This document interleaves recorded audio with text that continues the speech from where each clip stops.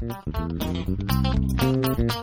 following is a presentation of Renfrew Baptist Church, a community of faith that exists to create obedient followers of Jesus Christ who love God and love people. In fact, if you look back at the original sin, the first symptoms of that sin were shame, guilt, fear. Then there was accusations and excuses, and these are the very things wars are made of. In fact, Adam and Eve were just one generation away from the first homicide. Family violence had begun. Sin is what gives us problems with each other. We fight with each other, and ultimately we're fighting with God. So from that original sin was multiplied, and more hostility spread. And our anger towards God has just increased. If you just listen to what people are saying whenever they're upset or disappointed. We don't blame the government when we get a flat tire. We usually use God's name in our disappointments. When we experience a tragedy, we ask, how could God let that happen? And even insurance companies designate disasters as acts of God. So everything that goes wrong seems to be God's fault. And that's why we punctuate our bitter curses with God's name in every language, every nation, every neighborhood. There's a lot of pent-up hostility against God, and it's all because of sin. In fact, if God had an embassy in Ottawa, there'd probably be a lynch mob at the gates. When I think back on my own life, I spent 8 years at war with God back in the 60s. Very, very bitter war. And so that's why the incarnation was such a risk. Imagine sending your only son into a world that hates you, that is at war with you, sending him right into enemy territory. To send him in human form as a newborn infant, how could he possibly survive? We know that right away there was danger. The nearest ruler, King Herod, interpreted Christ's coming as an act of aggression. He didn't even try to find out if this was a peace mission. He felt threatened. His kingdom had to be protected.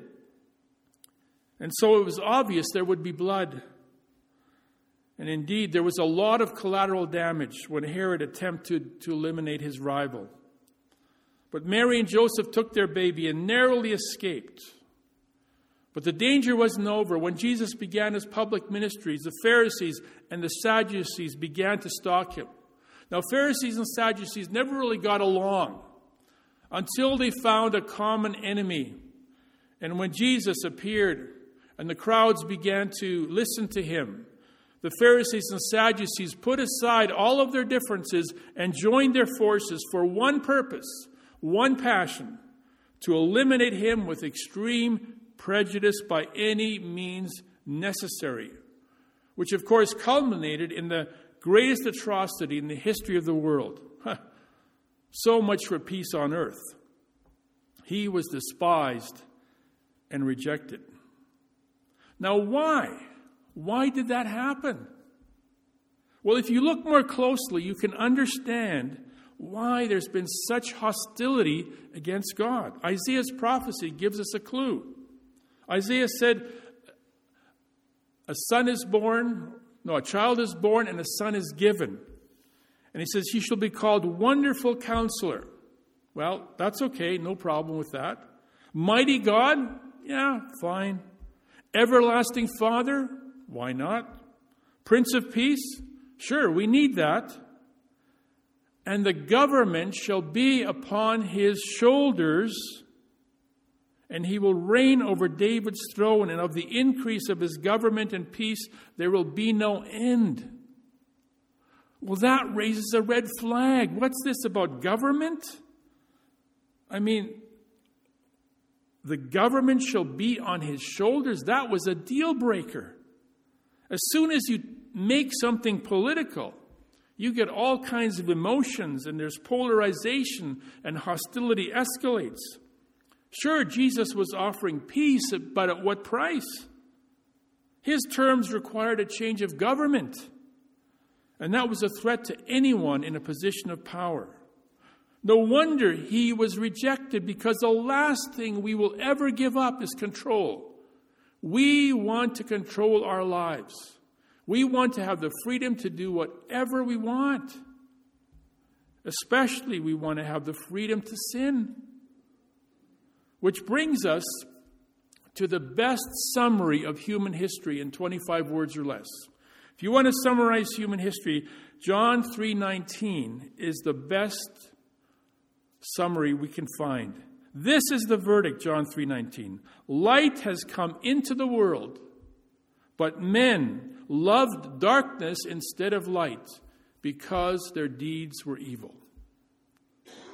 Light came, but we decided to stay with darkness.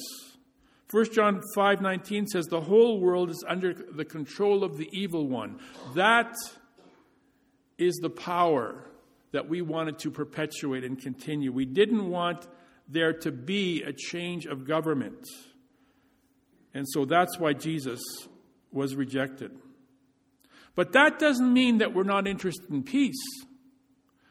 Sure, we rejected Jesus, but we still are very, very interested in peace. It remains one of our most cherished ideals, but we just want it on a different basis.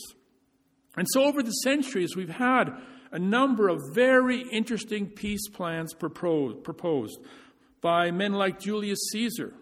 His Pax Romana, the peace of Rome, one world government, one consensus, one currency.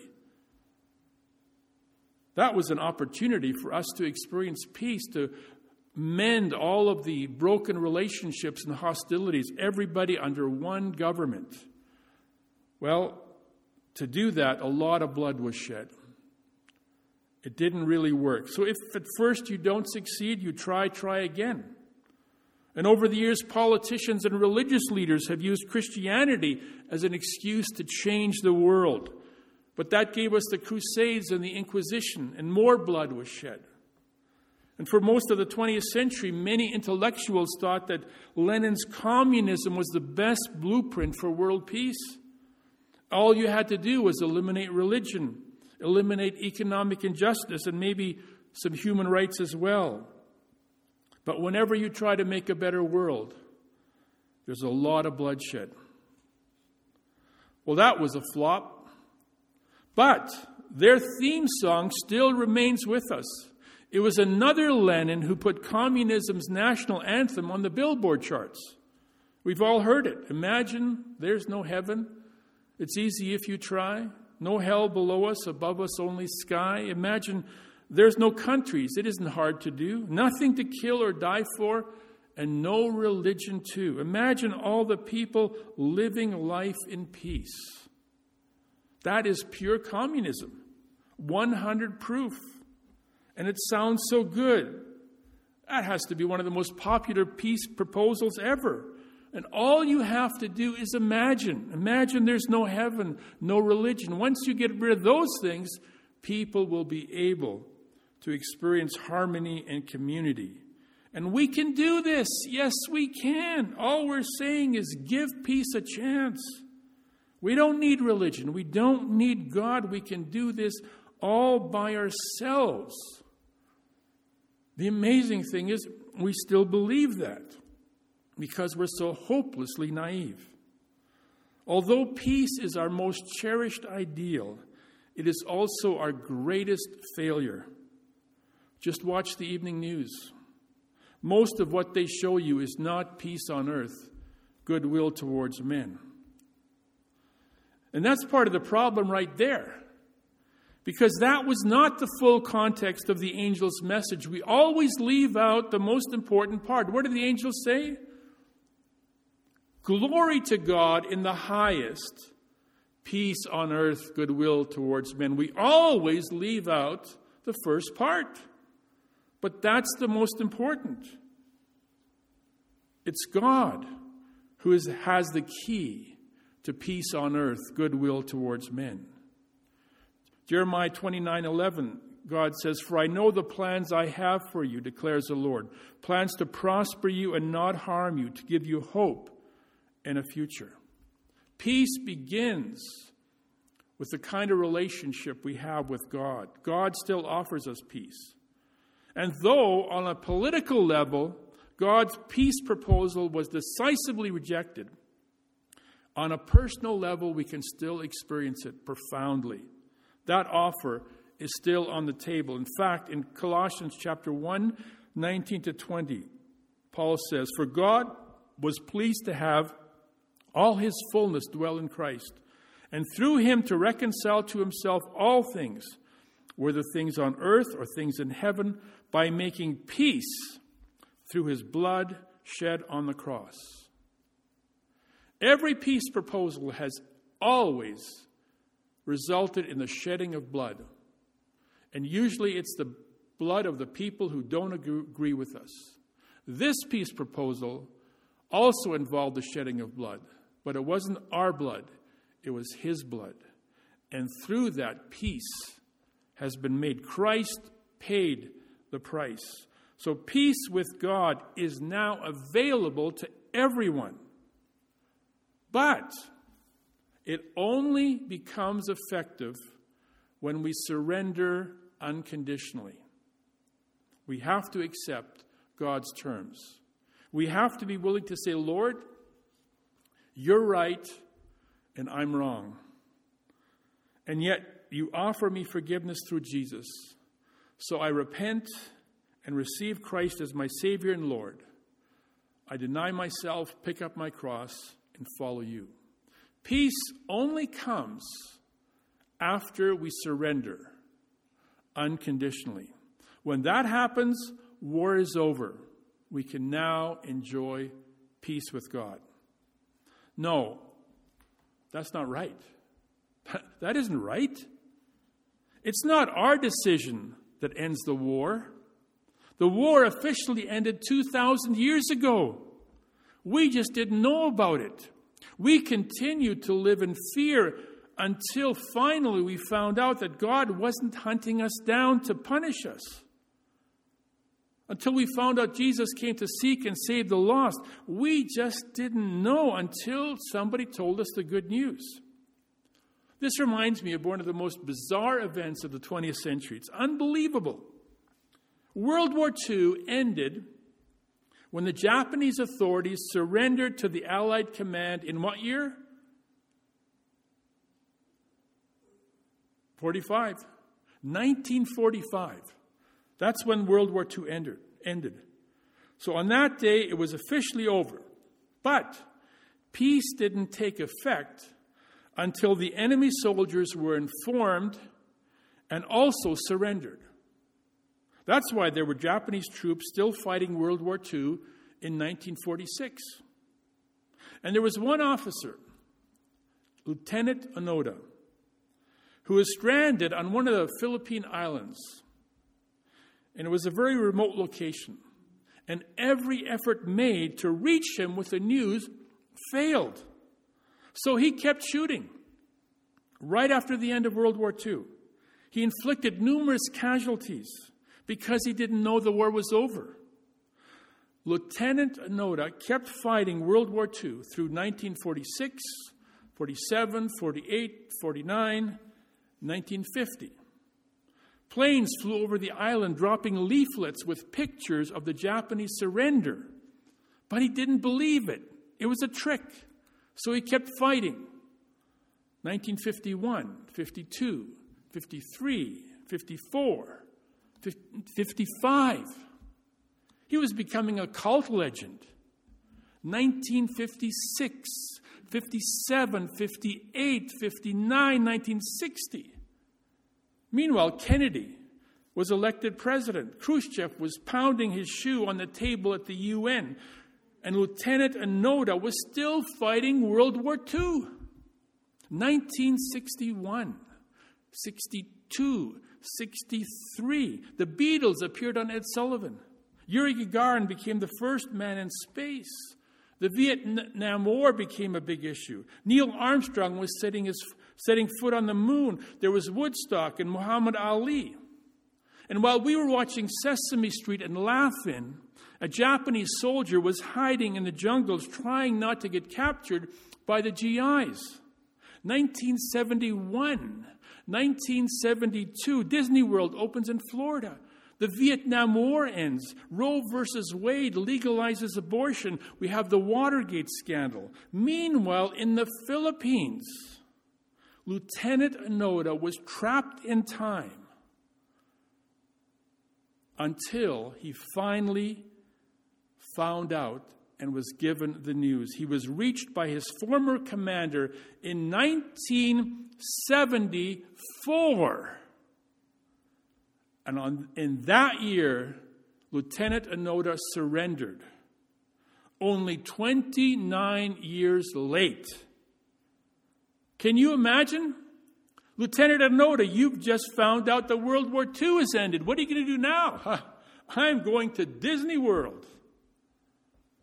Can you imagine wasting 3 decades of your life because you never heard the news, didn't get the memo, didn't know about peace? All those years of unnecessary fear and stress and anger. He killed over 30 people after the war ended. What a waste. But you know that's still happening.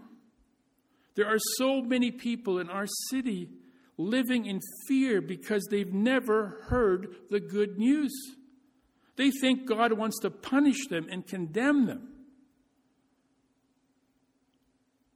They have this guilty conscience which is in perpetual conflict with God. They're on the run. They don't realize that the war ended 2,000 years ago. That's when God used up all his ammunition.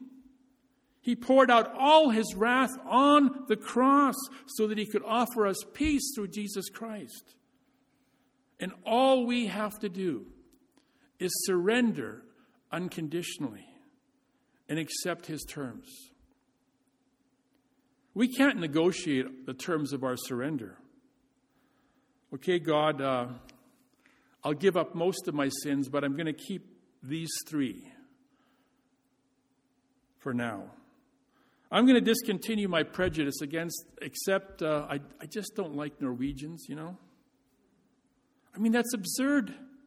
When we surrender, it's unconditional. We give up all of our bad habits. We give up our lousy opinions and excuses and prejudices because the old life is gone. We are new creations, and our fears and anxieties are gone. Our discouragements and defeats are over. Our failures don't count anymore. Surrendering unconditionally to God changes everything because the government is now on his shoulders. Peace with God has been available for 2,000 years. Let's not waste any more time being angry at God, being upset, or being worried about how he feels about us. When he looks at us, he sees us through Christ. God couldn't love you any more than he does right now.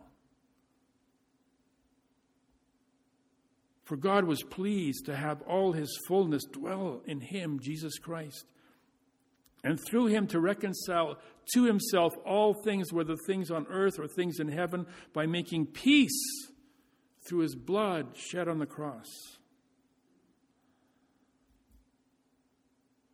Are you living in the experience of that peace, enjoying it? No more hostility, no more war,